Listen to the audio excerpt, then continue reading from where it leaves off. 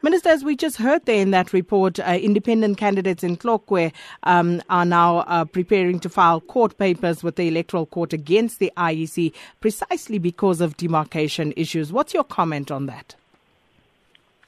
Look, Sakina, I think it's within the right of each and every voter who feels that there was no adherence to the provisions of the Electoral Act to do that. I think that's important because in the long run, these are provisions that allow us to strengthen our electoral system with the sole intention of strengthening our democratic system.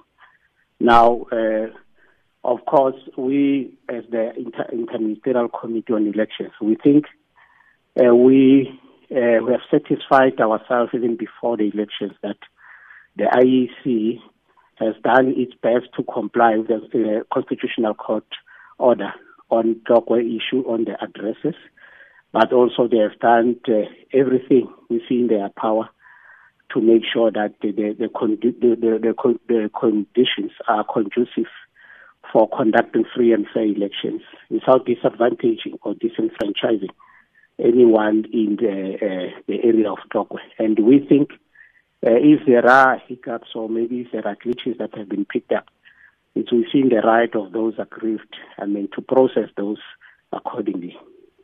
And just looking at some of the issues, and also if you could tell us, because we spoke to you severally before the elections, and you are on record saying that you would address these issues after the elections. So right now, what are some of the outstanding cases from various parts of the countries concerning municipal or provincial demarcation boundaries? Yes, we correctly saw started long before the elections, and as you have correctly cited, we undertook to continue with other outstanding issues. As you know, we still have outstanding issues in all newly amalgamated municipalities. These are issues that has to do with transition. But also we have outstanding issues in Vuwane, where we know there was an impasse around the demarcation board decision. We have agreed with key stakeholders in the affected area that beyond the elections, we will be engaging to find an amicable and a pragmatic solution to the impasse in the area. And of course, in the long run, we will be looking at the constitution now of new municipal councils. As you know, we are, of course, enjoined by the constitution to make sure that we assist provinces as well as local municipalities as they strive to establish functional municipalities that will continue to realize the object of local government as outlined in our constitution. So we will be doing those as part of our constitutional mandate. And we know that you'll have, there will be 14 days in which to establish some of these processes, but do you foresee any challenges in dealing with it?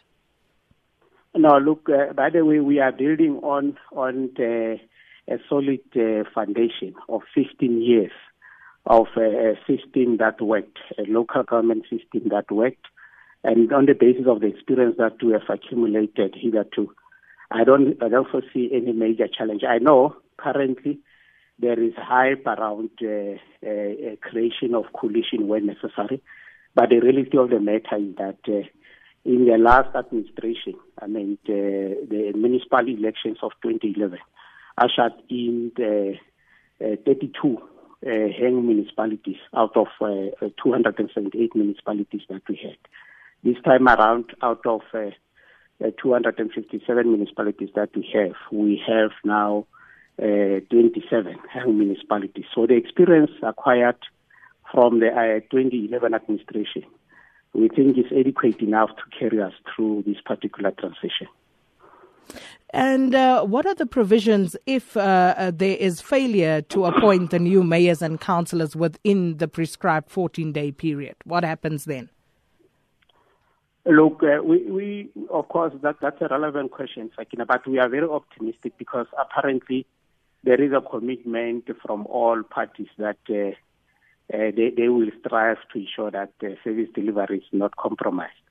So we are very optimistic that will happen within, as it happened in 2011, that will happen within the prescribed period.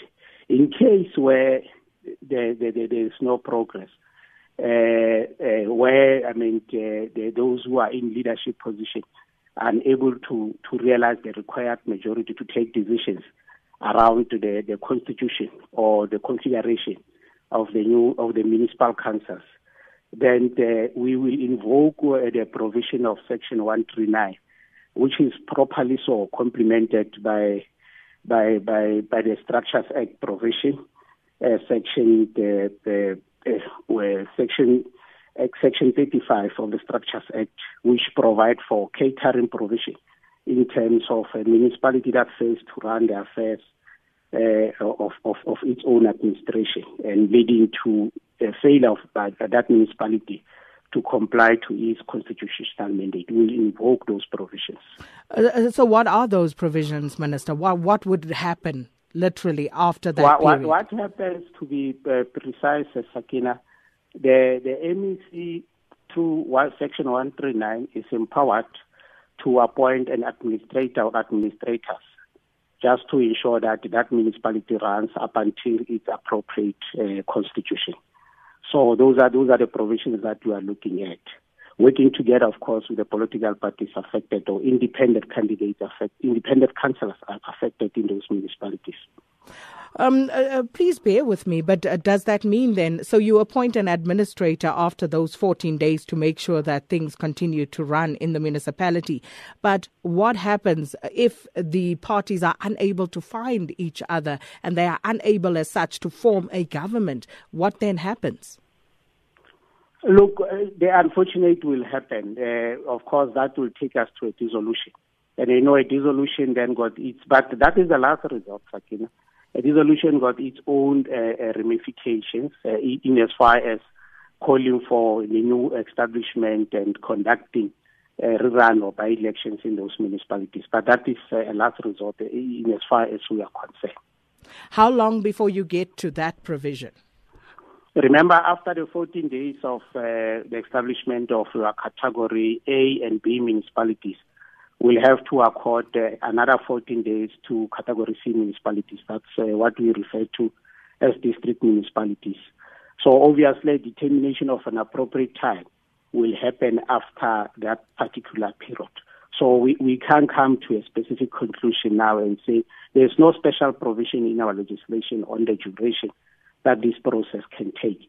But up to the determination of the provincial relevant executive committee member, obviously in consultation, of course, with the ministry that I'm currently leading, a determination will be made. And just finally, Minister, overall, as the Department of Cooperative Governance, are you satisfied with the way in which these elections were conducted?